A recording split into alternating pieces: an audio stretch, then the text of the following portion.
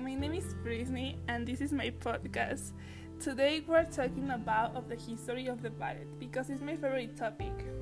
So the ballet originated in the Italy Renaissance course of the 15th century. Noblemen and women were trained to levies events, especially weddings, celebrations, where dancing and music create an elaborate spectacle.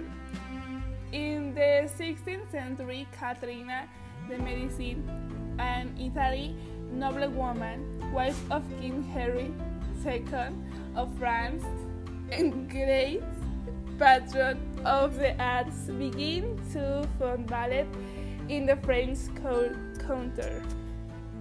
By 1671, a dance academy had opened in Paris, and in 1789, ballet moving from the course to the stage.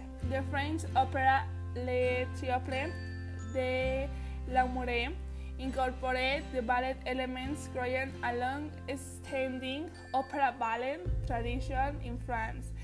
By the mid-17th, French ballet master Jean-Georges Noverre rebelled against the artifice of opera ballet, believing that ballet could stand odious when has a from.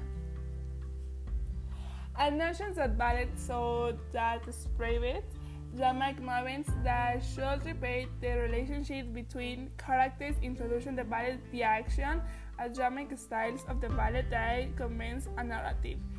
Early classic ballets such as Giselle and Les Esprits were created during the Romance movement. In the first half of the 19th century, his movement influenced art, music, and ballet. It was concerned with the supernatural world of spirits and magic, and often snowed woman as passive and fragile. These themes are reflected in the ballets of the time and were called romantic ballets. The popularity of ballet started in Russia, and during the later half of the 19th century, Russian choreographers and composers took in a new heights.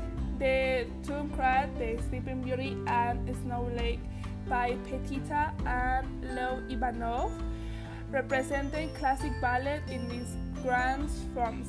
The main purpose has to discipline classic technicians, point work, high extension, precision of movement, and turn on the outward rotation of the legs from the hip to the forehead.